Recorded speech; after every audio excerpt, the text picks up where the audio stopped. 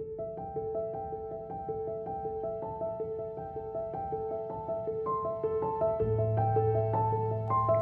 this edition of the Empire Longevity Podcast. And then when I went to college, one of my friends had seen me swimming. I was a butterflyer because I'm strong and I'm stocky, so I have that good like butterfly arc. And she was like, you swim with so much power. I feel like you'd be a really good rugby player. And I was like, meh, rugby, there's a lot of running in that. I don't feel like that's going to be a thing for me. And she's like, no, we need bigger players because you'll be a good tackler. And I was like, wait, you want me on your team because of my body size? Like, that's never happened to me before. And there's a joke that's like, rugby has been picking the fat kid first since the 1800s or whatever. Sit back and give this one a listen as we talk with Dr. Megan Banker about obstacles, about perceptions, about mountain climbing. And sometimes those mountains are the big physical ones we see, or it's the ones we put in front of ourselves. Thank you for joining us on the Empire Longevity Podcast.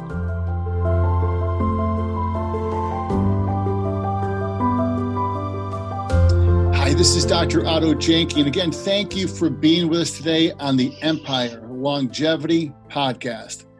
Today's guest is all the way from the West Coast, We have Dr. Megan Banker, and we're going to uncover some ideas and some perceptions that go along with Megan. And first of all, Megan, thank you for being with us. Yeah, thank you for having me. Super excited to do this with you. So, Megan, we the first time we actually met was last November in person, correct? I think so. I feel like everything kind of runs together, but I feel like, yes, that sounds right. We met in Boca at the Black Diamond Club marketing. Yeah. But we've known each other for what, probably a year or two? Yeah, I think we've known each other over the interwebs for a little while now. And it was definitely good to meet in person and give you a big hug. Where'd you go to school? I did my bachelor's and master's degrees at UC Davis in California. And then I went to chiropractic school in Dallas, Texas at Parker University. What'd you study at UC Davis? I did bachelor's degrees in neurobiology, physiology, and human behavior. And then I did a master's degree in neuroscience. Look at the big brain on Megan. I know. Basically, I have a lot of really expensive pieces of paper. It was a long haul. I had originally intended to go to medical school. And so hence all of the neuro degrees, and then pivoted and went to chiropractic school instead. Yeah. Are there neuroscientists or medical doctors in your family? No, I was the first person from my family to go to college. Both of my parents, my dad was a construction worker for many years, and my mom worked in retail and owned a daycare. And then they together purchased a business. They purchased a kind of gas station, like deli combo thing when I was in high school. So that's a lot to overcome, to be the first one in the family to do that. Yeah, I think, I was the oldest of three girls, and I was always very interested in books and learning. And my parents recognized at a young age that, I was set on doing something great. And so they, they invested a lot of time to make sure that I was well educated. They sent me to a kind of a school. It was a charter school, but it was University High School in Fresno. It was on the California State University campus. And so my mom actually would drive me an hour to school every day to send me to this academic prep charter school so that I could have an education that they didn't have. Wow. Yeah. That's super. Oh, go ahead. And how about your sisters? They were not as interested in school as I was. So my younger sister, we all three went to different high schools, which is kind of funny. She went to kind of just the local high school She tried college. She was there for a semester, didn't love it, wanted to come home. And she is now married and newly pregnant, and so she's about to have her first baby. And she's more into the family life, which is great. I think we're super different. And then my little sister, she is 26 now and living in San Diego and just kind of figuring out what she wants to do. She works as a server and spends time on the beach and just is kind of figuring it out. So we're all very, very different in what we want out of life and the paths that we've pursued. And I think that that's really kind of cool. Definitely comes with overcoming certain things, though. I mean, me being the super driven type A personality, we clashed a lot growing up. But I think now that we're getting older, we're starting to recognize that our differences is what makes us special and unique, and that we all have different things we want out of life. Well, absolutely, and no family has everybody the same. What's amazing though is, first of all, you went to different high schools. Yeah. So my parents, took me to this crazy college prep school that was an hour away from our hometown. My middle sister was like, and our school didn't have sports or anything like that. It was all school. We had to be in band or choir all 4 years. It was like a music academic. Basically my dad was like, you guys are like, if they took all of the nerds in Central Valley, California and put them in one school, that's where we were at.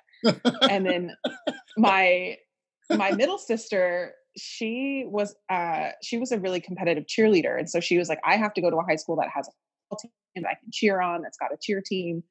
And she didn't want to leave her friends. And I was like, I was made fun of a lot in middle school. So I was like, get me out of here. Send me to a school where all of the nerds can be in a safe haven. And so my little sister, Lauren, really wanted to go to kind of the local high school so that she could be with her friends and be on the cheer team.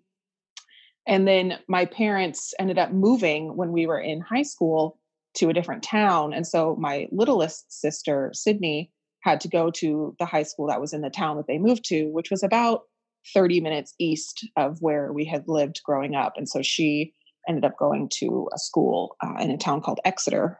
She went to Exeter High School. So it was interesting going to 3 different schools, but then you didn't have to overcome the perceptions of your older sibling. I know that there are people that have been in that situation where it's like, if I'm the super nerdy type A, straight A student, and then my sister was more into sports and things like that. So she didn't have to live in my shadow, my academic shadow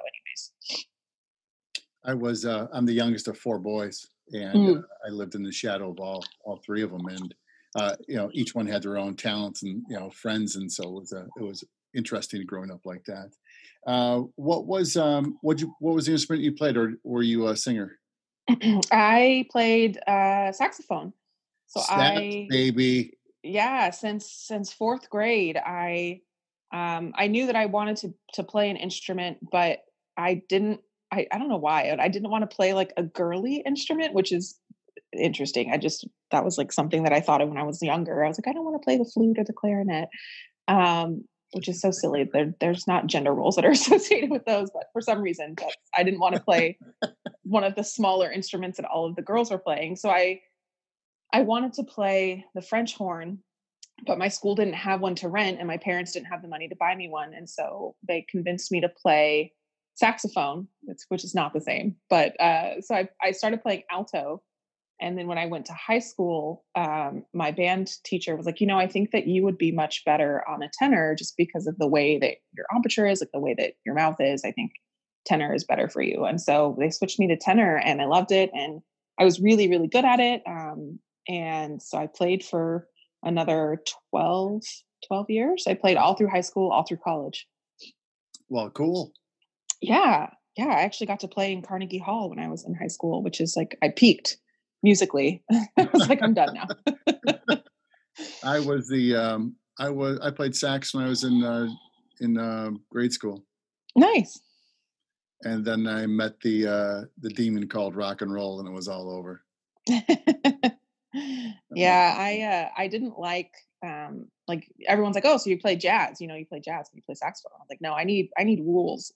I didn't like rock and roll and jazz for that reason. I need like very strict rules of what to play. And so I was classical. Oh, sure. What were you like? What was it like in junior high school for you?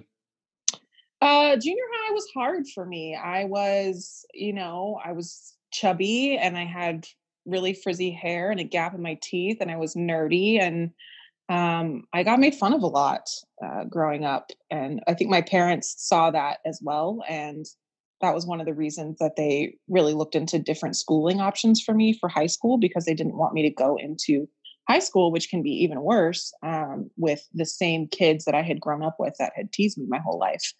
Right. So it was hard. It was hard for me. I don't have good memories of junior high. And so then you went to the special high school. Yeah. So then I went to the nerd school and I was good. I loved it. Hello, nerds. Hello, my people. Yes, I thrived there.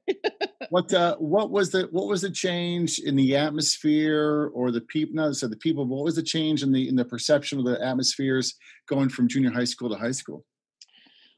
I think we all had similar experiences going from junior high to high.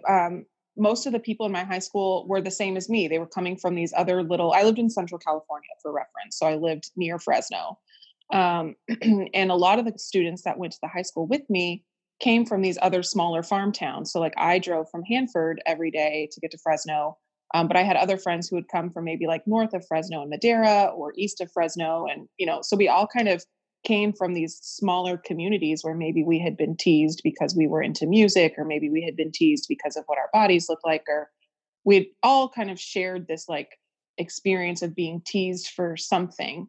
And we were all put into this environment where then we could just be who we were. And that was really accepting. We had a lot of musical theater nerds. We had a lot of I was on the captain of the science Olympiad team. Like we all had these kind of people in a stereotypical traditional high school sense. We would all have been on the bottom rung of the social ladder. And so when you put us all in one place, it really allowed us to kind of just be ourselves and thrive. And it was also very small. So each class only accepted 100 students per year. So the entire high school only had 400. Wow. And we lost about 50% of the student population due to how rigorous the academics were. So I graduated with 45 people. Wow. So I think in that sense too, because it was so small, like our student teacher ratio was really small.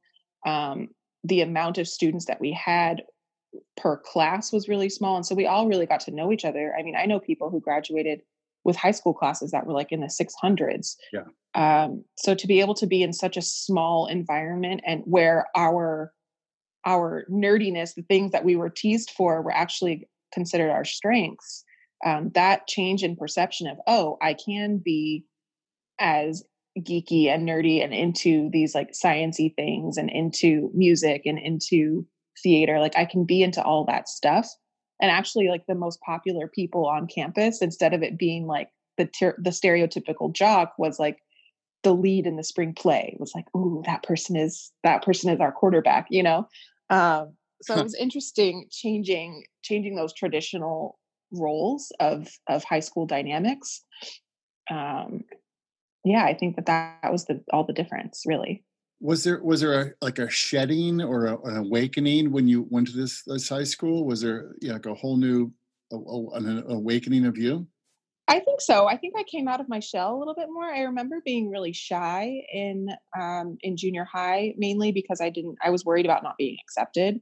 And also, I was teased so much, and that happened less in high school. I wasn't really teased for being smart because everybody was smart. But I think that I kind of came out of my shell a little bit more in terms of socializing. I have to tell you that I was never teased for being smart, so I never had that problem to be teased to overcome. I was never even considered. I wish I could have been teased for being smart. Was never a problem for me. And so you go from there. Why did you go into all the neuro stuff, the neurobiology, neurophys? Why did you go into all that? Because that don't you go from, seems like the school you were in to go from there. Also, you're going into a heavy science, which is girls aren't smart enough to do science, don't you know? Mm-hmm. Yeah, I think, that started with my interest in science was really fostered. And I think that part of being in such a small school as well is the teachers could really pick out kind of people who had talents. And so when I was a sophomore, so I also was really young. I went to high school when I was 12. So what? When I was, I know. I was young. That's not young, Megan. That's really young. Most kids are 13 when they go to high school, right? I think that was just a year. What do you consider high school? What is it? Ninth grade? Typically, it's 9th, 11th, and 12th. Even then, you're still 15 years old. Oh, no. Heavens, no. Most of the kids that I went to school with were like 13 or 14 when we started.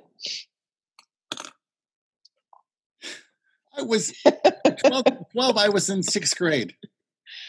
Oh, no. Yeah. So high school is 9 through 12. And so, I would have been 12 when we started 9th grade. Holy guacamole. So I was a sophomore when I was working with my chemistry teacher, and I really liked chemistry, and I would stay with her after hours. And she actually recommended me to go to this summer school that the California universities put on. It's called the California Summer School for Mathematics and Science, COSMOS for short. And it was a month-long program at UC Santa Cruz, and you could kind of pick your different track. And I had picked organic chemistry. And so I got to go live on the UC Santa Cruz campus when I was like 14, 15. And so my parents told me no originally, mainly because they couldn't afford it, but also they didn't want me living in Santa Cruz as a 14-year-old on a college campus for a month.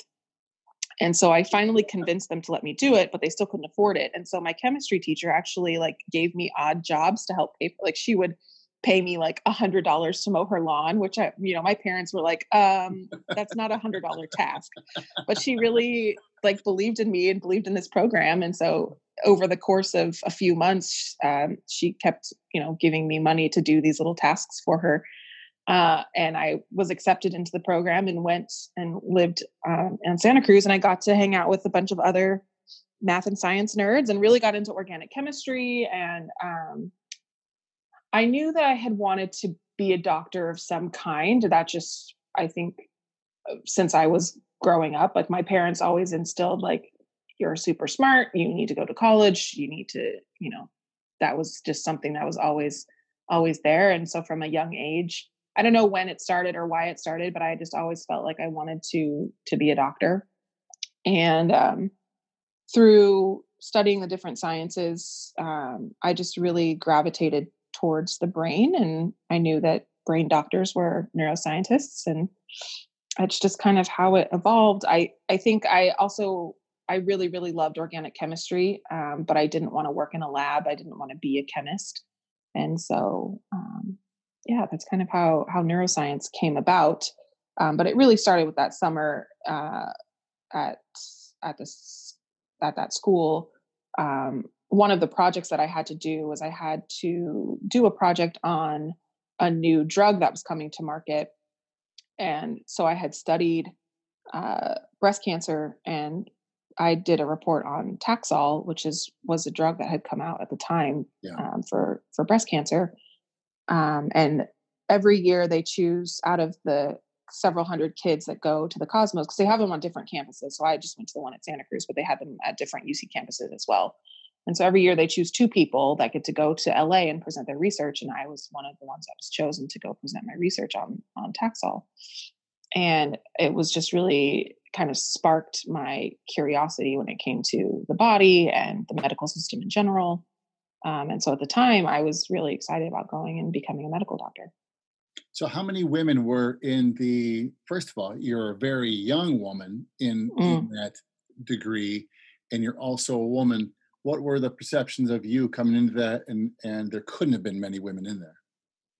In my program, my neuroscience program. Yeah. Yeah, I graduated with 2 women. And I'm gonna make the small assumption they were just slightly older than you. Yeah, I don't know their ages, but I would say yes, probably. Yeah. Especially when you're starting high school at 12, I'm going to make the assumption that they might have been a little bit older than you. Well, high school, yeah. I mean, college, I was 16. Yeah, no, yeah. Yeah, 16. So I graduated at 21. 16, 17, 18, 19, 20. Yeah, 21, because I did 5 years before I went to chiropractic school. And I honestly didn't think about it very much. I don't know why, because I've had a lot of people ask me that question, like, what was it like to be a young woman in this neuroscience program? And now that I think about it, yeah, I didn't have really any friends in the sciences that were women. I had one friend, a roommate of mine, who was also in sciences. She went on to become a vet.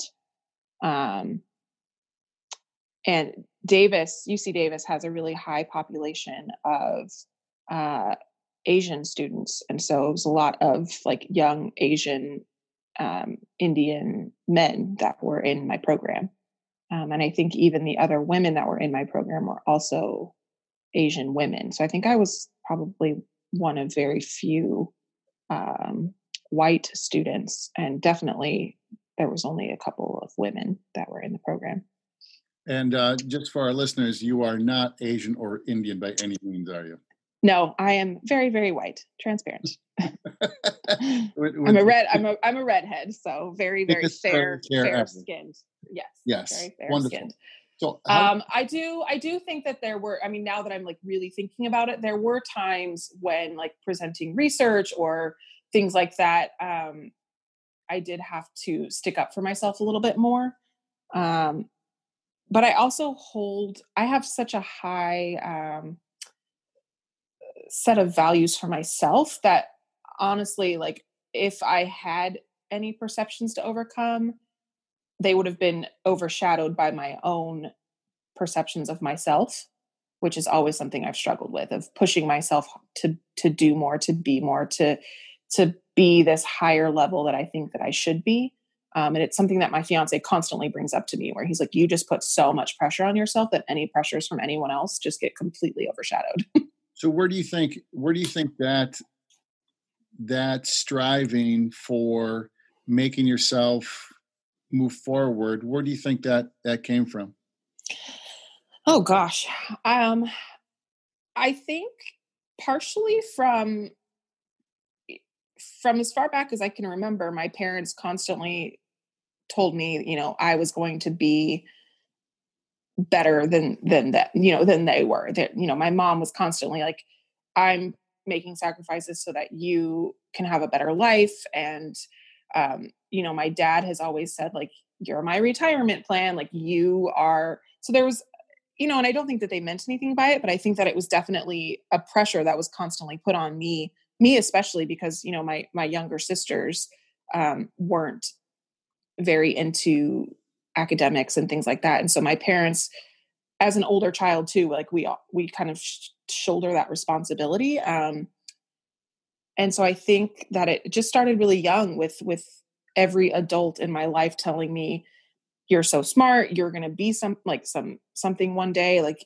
we are counting on you for our retirement plans. Like you're going to have such a better life than we had because we're making these sacrifices. So I never wanted to let anyone down. I remember the first time I got a B and I was so scared to tell my dad because I thought he was going to be absolutely just crushed. And of course he wasn't, because he's a normal human. Yeah. But I remember being like, I'm going to have to tell my dad that I got an 89% in this class instead of a 90%. And he's going to be so disappointed because he's counting on me to become something incredible.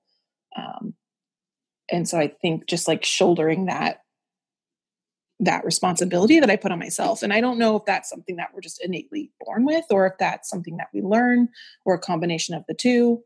But I just remember that when I was younger, like constantly feeling like I had to succeed. How much pressure goes along with that? Oh, so much. Constant, just pressure in everything. It's one of my biggest things that I have to deal with is letting myself know that I don't have to put so much pressure on myself. And I do it in every aspect of my life. And my fiance constantly reminds me of that. What were the biggest setbacks along the way for you? Money was a huge one. I put myself through college. So I was doing these crazy neuroscience program, but I was also working full time. I was working 2 jobs. I've always had a couple jobs, even through chiropractic school. I was working like two different jobs, 40 to 50 hours a week. Because I didn't come from money. And because of that, I don't think I was instilled with very good money mindset either. I grew up in very much of a lack mindset household. Sure. And so, that's always been a factor of, okay, I'm going to have to, take a lower grade than I maybe would have wanted for myself because I don't have the time to study. Math was really, once I got to college, high level calculus was really hard for me because I need to have, math doesn't come easily to me. Science does, but math doesn't. And I needed to have the time to devote to it and really practice, especially with things like calculus. And I didn't have the time to go to office hours. I didn't have the time to devote to that. So I actually, had to make sacrifices when it came to my grades in college because I was working so much. And I think just mindset in general, not putting so much pressure on myself, because when I do put all that pressure, it really stifles my creativity and my ability to get to the next level because I'm so focused on perfectionism and, wanting to be this person that I am in my head. And that can definitely hold people back. I think kind of those were the big ones. If those are very big ones. Why chiropractic of knowing that you're going to go into neuroscience, you're doing this, you're going this way, then you put the blinker on and make a left-hand turn. Yeah. So once I finished my master's degree, during my master's degree, I started working with the National Epileptic Foundation. Actually, it was really weird how that came about. A boyfriend of mine, his aunt worked for the foundation, and she was in charge of putting on a summer camp for kids with epilepsy. They do this every year in different states. And so in California, they do this camp in Yosemite where they take kids with epilepsy to summer camp with other kids with epilepsy and just let them be kids. They take their entire medical team with them. It's very, they really protect the kids, but also at the same time, like let them just be kids at camp. And so she was running the camp at the time, and they needed a lifeguard who also knew how to deal with kids with epilepsy. And one of my odd jobs throughout school was lifeguarding because I was also a swimmer in college. And so in the summertime, I would lifeguard. And so she was like, oh, we need a lifeguard for this camp. And also, things about epilepsy because you work in neuroscience, and I had worked with kids with autism and epilepsy and other kind of neurodegenerative things. Would you be interested? And I was like, yeah, absolutely. And so I went to this camp, and at the camp, one of the kids had a chiropractor on their medical team. And I, at the time, had no experience with chiropractors whatsoever. I was of the traditional mindset that, chiropractors are for back and neck pain, and why would you go to one? I had never had any issues that I thought needed a chiropractor. And so it was very bizarre to me that person was there. And so I started talking with them about, why. I was like, do they need chiropractic because they have seizures and they have back pain? And he was like, no. And then we started talking about the relationship between the spine and the nervous system and the connection with neurodegenerative things, with epilepsy, with other issues that I would have never even thought about, and also seemed kind of ludicrous at the time. But, they were well versed in chiropractic, but also in the neurology behind it. And it really was interesting to me. And then at the same time, when I wasn't working at this camp in the summertime, I had an internship at the big hospital at UC Davis within their medical system. And for my part of the internship, I was working on the pediatric oncology floor. And then the other part of the internship was doing research. And there was a day that I really remember vividly that I had decided to pivot. Was during the day, I had finished up a research study and we needed to euthanize the research subjects, which were mice. And so in order to do that, the FDA way approval for that is to use phenobarbital. You just put them to sleep and then they're done with the study. But at the same time, that night I had gone to do my rounds with my internship, and the drug that they were using for this kiddo was phenobarbital, just in a smaller, obviously, dose, not a lethal dose. I mean, there's differences in doses, but in my brain, I was like, I just euthanized 100 rats with the same drug that we're giving to a child. Sure. And there was other things that had really kind of jaded me being inside the medical system that it didn't fit. I also hated going to the hospital every day, and I was only 21. And I was like, if I hate coming to a hospital every day at this young of an age, how am I going to have a career? And when I got there, it was fine, but just having to get up and go to the hospital and go through all the procedures to get on the floor and just all of the kind of bureaucratic things that came along with that. It was just, it became old quickly. And I didn't want to start a career where I already was feeling that way about it. And so all of this stuff kind of all happened around the same time in the same summer. And I was like, you know what, I'm just going to go visit some chiropractic schools and see what I think. And so I went to, and at the same time I was filling out all my applications for medical school. I was getting the point that I needed to make a decision about medical school. And so I went and visited Parker, and I was like, this is where I need to be. And so I actually turned down four acceptances to medical schools and went to chiropractic school 2 weeks later. Well, we're very glad you did. Yeah. I called my parents and was like, so I'm not going to medical school. I'm moving to Texas and I'm going to chiropractic school and I'm going in 2 weeks. They lost their minds. Less than turned coming up, folks. Oh yeah. Dad was not happy. So, and how many, when I was in school, it was probably about 20% female. What was it in your class? It was more. We had 50 or 60%. We had more women in our class in chiropractic school than men, which was, great for the guys. I went to school a little while ago, by the way. So, so you graduate from school and so, your next steps are you're in practice, and how long have you been in practice? So I moved to Portland in 2015. I worked for a doctor here for a year, and then I bought his practice in 2017. So I've been in practice for 4 years. So for 4 years. And along the way, you find, when did you start to find your biggest loves, which is not your fiance? I'm sorry about that. And they go together, climbing. Yeah, it's mountain climbing. How the hell did you get into that? So I always wanted to move to the Pacific Northwest. I have no idea why. I just was always like, I need to live in Portland or Seattle. And so after graduating, I moved to Portland. I took a year off actually, and then moved to Portland. And when I moved here, I really wanted to get into hiking and just really enjoy the Pacific Northwest. It's gorgeous here. And I also wanted to meet people. And so as a grown-up, it's really hard to make friends and meet people. And so I joined Meetup, and one of the things that was on there was this women's hiking group. And so I joined that, and I had gone on a couple hikes, and I had never even really considered mountain climbing as a thing. I knew people climbed Mount Everest, and I was like, oh, that's cool. I'm never going to do that. But, which now I'm like, maybe. But so I didn't know that people climbed mountains, and it never really was an interest at all, except that a friend of mine was talking about climbing Mount St. Helens.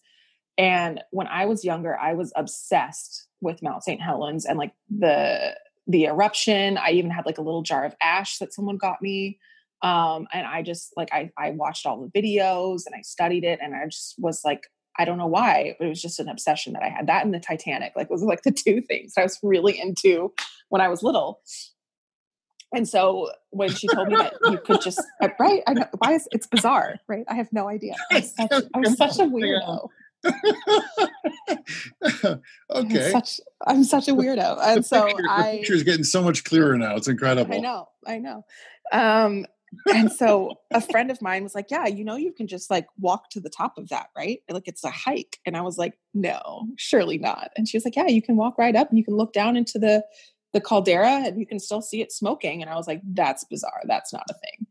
And so I Googled it, and it sure is. It's a thing. You can hike to the top of Mount St. Helens. And I was like, this needs to happen in my life immediately. Like nothing else mattered in my life. Like that was my one goal. And so I was like, I need to figure out how to do this. And so that same women's hiking group I was in had on the calendar, they had a midnight climb of Mount St. Helens. And I was like, oh yeah, I need to do that. So I applied for it, and I was on a wait list, and I was like, oh, okay, I'm not going to get on it. I'm on a wait list, but I might as well like start trying to try for it and start getting, doing the exercises that I would need to be fit enough to do it. Cause it's a hike in the summertime. Technically it's a hike. But it still is, 10 miles round trip and about 4,000 feet of elevation gain. And it's so funny because at the time I had just finished doing a 10-mile hike. So in my mind, I was like, oh, 10 miles, I can do 10 miles. And I think any beginner climber has this problem where they think in terms of distance and not in terms of elevation gain. Right. So the hike that I had just finished was 10 miles, but it was like 700 feet of gain. And so in my mind, I was like, surely I can do 10 miles. I just did 10 miles and this shouldn't be an issue at all. What I hadn't considered was that it's 4,000 feet of gain, and in 5 miles, because it's 10 miles round trip. So it's 4,000 feet in 5 miles and then 4,000 feet back down. And so in my mind, I was like, yeah, totally. That seems reasonable. And I had only been on like maybe 2 hikes ever with this meetup group and just in general. And so I ended up getting on the climb. Someone had dropped out and I moved up on the wait list, and I was like, oh shoot, now I actually really have to do this thing. And so I show up, right. And it's a midnight climb. So it's during the nighttime in the dark. And so I show up at the thing, and the leader of the climb was like, okay, so tell me a little bit about what you've done in the past, like what's your experience? And I was like, I mean, I've been on a couple hikes. And she was like, anything else? And I was like, well, I mean, I played rugby in college. Like I'm fit. It's fine. And she was like, okay, well, we'll see how it goes. And it was the hardest thing I've ever done in my entire life. It was hard. But we did it. I mean, we started at midnight. We got to the top around 7. And, I mean, my whole life changed that day, really. And it sounds kind of cliche to say it, but it really did completely change my life, that first climb. And then go ahead. What's the perception of you on a climb? So for our listeners, you're not a petite woman. No. So I'm 5'10". I'm about 300 pounds. I've always been a bigger human. I've always lived in a bigger body. And I've always been athletic though. I mean, I was a swimmer, for a long time. My parents were worried in putting me in sports because I was bigger. They were worried that I would not get picked, or that if the team lost, it would be my fault because I was chubby. And so they put me in swimming because it's a team sport, but it's not, right? Everything is dependent on points. So if you swim faster, you get more points, but you're not going to like lose a team. You're not going to lose a swim meet because one person swam slower. It's a team effort, but it's still individual. And so they put me in swimming, which I think was a good move on their part. And then when I went to college, one of my friends had seen me swimming. I was a butterflyer because I'm strong and I'm stocky. So I have that good like butterfly arc. And she was like, you swim with so much power. I feel like you'd be a really good rugby player. And I was like, meh, rugby, there's a lot of running in that. I don't feel like that's going to be a thing for me.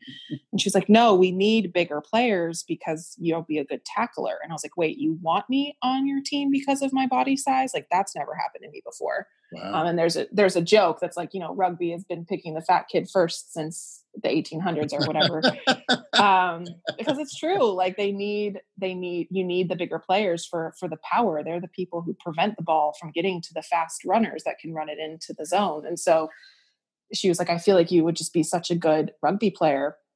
And I was a really good rugby player, and I played for 6 years after that. And so from there, I'd always been athletic. And so when I started doing climbing, it wasn't really a thought for me until I got more into it. So that first climb, I climbed with 12 other women that I didn't know, but they were all a little bit older. Most of the women that were in this meetup were in their like 50s, like 40s and 50s. And so I was the youngest by far. But they were all older women. They were willing to take it a little bit slower. They were very, anytime I needed to stop, they were fine with that. At one point I was really struggling. It was like 2 a.m. and we were high up on this mountain, and I had only brought Laura bars because I had no idea about climbing nutrition, and they all froze because it was too cold. And so like they gave me some cheese, and that reinvigorated me. And so, so they were very helpful and welcoming. And then from there, I joined, I know I wanted to do more mountains after that, but I needed to get some skills because the mountain that we did that first time, there was no snow, there was no gear required. Really, you just needed like grit and like the mental capacity to keep pushing even when you were tired. But the risk on that mountain is really low because it was in the summertime. There wasn't any snow or anything like that was required to have skills.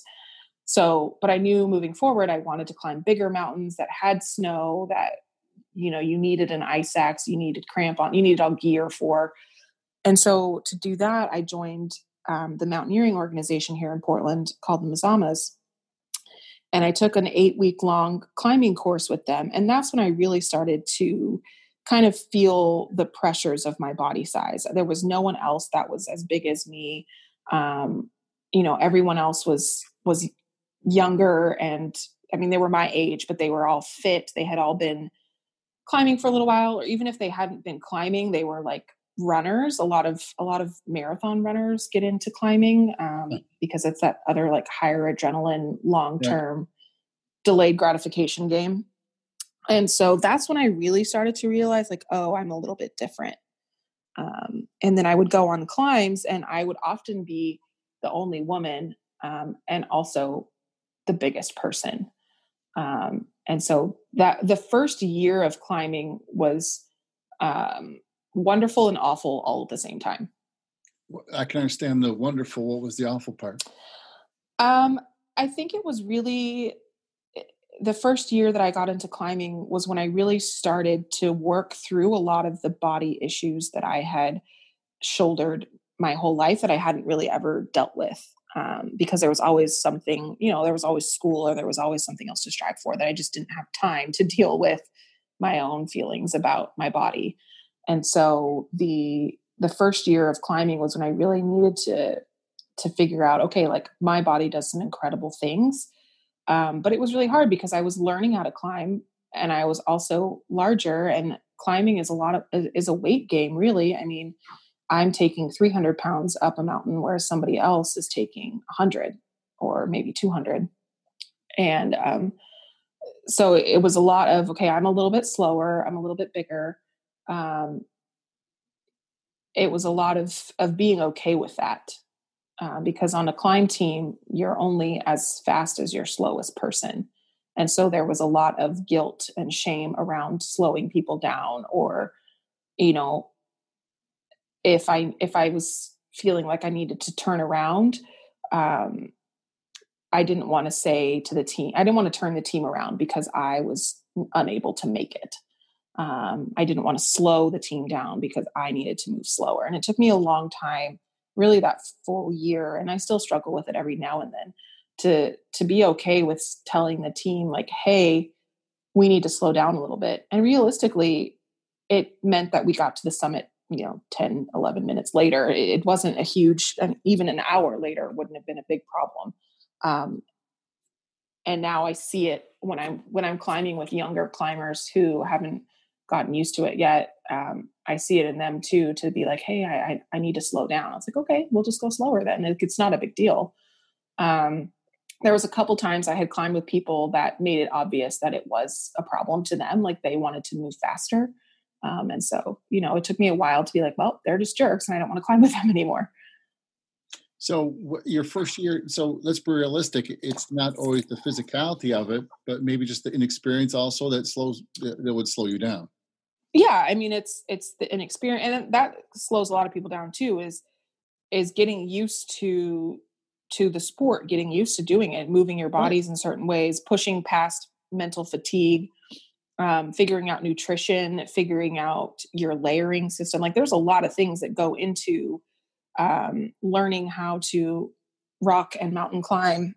And I I went back into pressure mode. I put a lot of pressure on myself to be better. And I think I've talked to a couple of people that are bigger, that are in the outdoor space as well. A lot of times what happens when you live in a bigger body, the perception is that you're lazy, or that you don't belong there. And so oftentimes we've talked about how we feel like we need to almost be, like so good that because if we aren't, then it feeds into those perceptions. Like it makes those people right. So if I would tell myself, which may or may not be true, but I would tell myself, okay, I need to become a really, really good rock climber, a really, really good mountain climber. I need to have my skills need to be 100% dialed in. Like I need to be so good that no one will ever be able to say, oh, she couldn't do that because she was fat. Does that make sense? Oh, absolutely. Absolutely. So undoubtedly mountain climbing, and so we're talking about mountain climbing, you're strapping in with ropes and everything. You're carrying all that stuff all at one time. Mm-hmm. So mountain climbing actually gave you the perception of yourself that the body you thought that was actually a hindrance was actually at this time a positive. Yeah, I mean, I still feel my body in terms of mountain climbing gives me strength and endurance. I mean, I think one of my favorite things to tell, especially rock climbers, I hear a lot like, oh, I can't be a rock climber. I'm too fat for that. I don't have the arm strength. My favorite thing to tell them, well, great, because rock climbing is all about leg strength. It's not about arm strength. And so if you're in a bigger body, you tend to have stronger legs because your legs are carrying your heavier weight around. So you're going to be a great rock climber, which really kind of opens up the door. It changes that perception and really opens up the door to them for that. So in terms of strength, I think that that's really helpful for me. And I mean, Andy has said that a couple times where we'll be talking about, in terms of like crevasse rescue, I will often say like, being on a rope team, if you're on a rope team with someone who's a lot lighter than you and you fall into a crevasse, your weight is going to offset that and pull them in. And I looked at it that way, and he was like, well, yeah, but because you're heavier, you're going to have more weight to be able to pull me out. So I would trust you more on a rope team than maybe someone who's smaller. So it's just learning how to use your body as a tool versus focusing on all of the negative parts of it. And so there are still things that I think about when I'm like, oh, this would be so much easier if I was maybe 100 pounds lighter. But at the same time, I wouldn't have the weight on my body to be able to support a 50-pound pack, or to be able, Andy is 100 pounds lighter than I am. So if we get in an emergency situation, I'm going to be more equipped to get him out of that situation than vice versa. Amazing. This has taken you to areas which you probably never thought also, on social media and being sponsored by companies. How's that gone? Yeah. I mean, I think the world is starting to realize that like plus size people have have things to offer the world. And gear companies are starting to make clothing that actually fits. And it's been an interesting time to become kind of this popular person in the outdoor space, because the long-standing thought was fat people don't do outdoor activities because they're lazy. And really it's no, they don't do it because they're not accepted and there's not gear for them. Even trying to find clothes for me in the outdoors now is super hard. I don't go to the women's section anymore, ever. I only go straight to the men's section and straight to the extra large, because that's the only stuff that fits me, and only in certain brands. Like I know certain brands, they don't make the clothes. And the argument is, well, we don't make the clothes because there's not anybody to buy the clothes. So we're going to waste money by making clothes that no one's going to buy. So it's just kind of this vicious circle. Right. But some companies are starting to realize that no, if they had if people in larger bodies had proper clothing, they would do the things. And companies like Columbia, they've been making plus size clothing for 15, 20 years. They've really been kind of the OGs in that space for clothing. And companies are starting to now figure that out, and they want our opinions and they want our influence. There's not very many plus size rock and mountain climbers. I'm one of very few. And so I kind of found my people using Instagram. That's kind of been my main tool.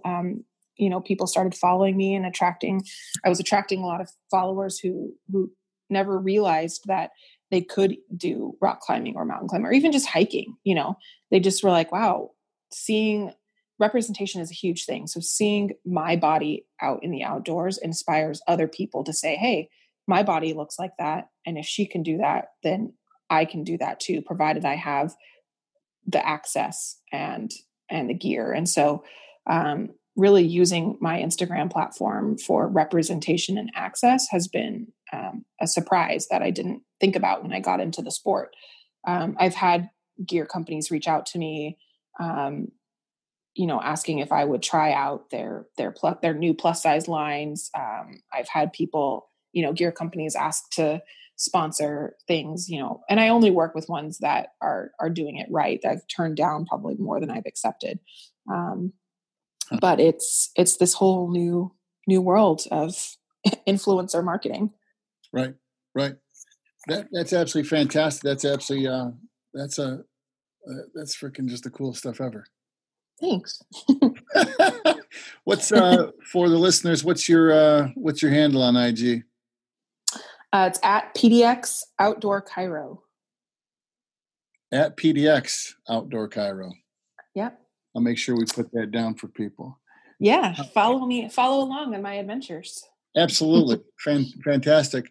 Megan, in the last couple minutes here, what's next for Megan Banker? What's literally the next mountains for you to climb in life? Oh man. Well, I really would like them to open back up. It's going to be a short climbing season with the world right now. All of the trailheads and mountains are closed for business. But I really just want to keep climbing, keep teaching. I've been doing a lot of teaching. I'm working on, the mountaineering organization that I'm involved with, you can become a climb leader and actually lead climbs. And I think it's important to have not only a female climb leader, there's I think 40 or 50 climb leaders and only 6 of them are women. And none of them are plus size. And so I think it's important to do that and really lead climbs for people where I can say, hey, this climb is for you. If you are slow, if you are learning, if you want a supportive environment. And I think that's really going to open up the door to who can access the outdoors. And I've been teaching plus size rock climbing, which has been really great. So I think just keep going with really getting the message out there that if you have the willpower and the mental fortitude, then you can really do whatever you want to, really. I think that's a huge part. I know we wanted to kind of talk about changing perceptions, and I think changing your own perception about what you're capable of is the first step, and then you can handle any objection that the world throws at you. I couldn't have said that any better myself, Megan. Great. Fantastic. We are here with Dr. Megan Banker, and we've come from being a 12-year-old going to high school to climbing mountains. We went to a long way in just a real short time of talking with you. Megan, I've enjoyed you, and I love you 87 different ways. I love you very much as well. Thanks for having me on, and I hope to see you in person in the future and get a big hug in soon. Maybe Indianapolis. Maybe, yeah. I would love that. It's on the plans. Megan Banker, we love you so much, and thank you for being on the Empire Longevity Podcast. Thank you, guys. A big thank you to Dr. Megan Banker for a wonderful interview. Special lady.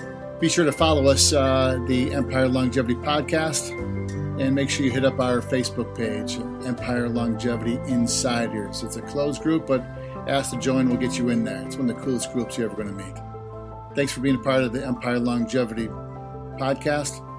I'm Dr. Otto Janke. I look forward to your next best decades.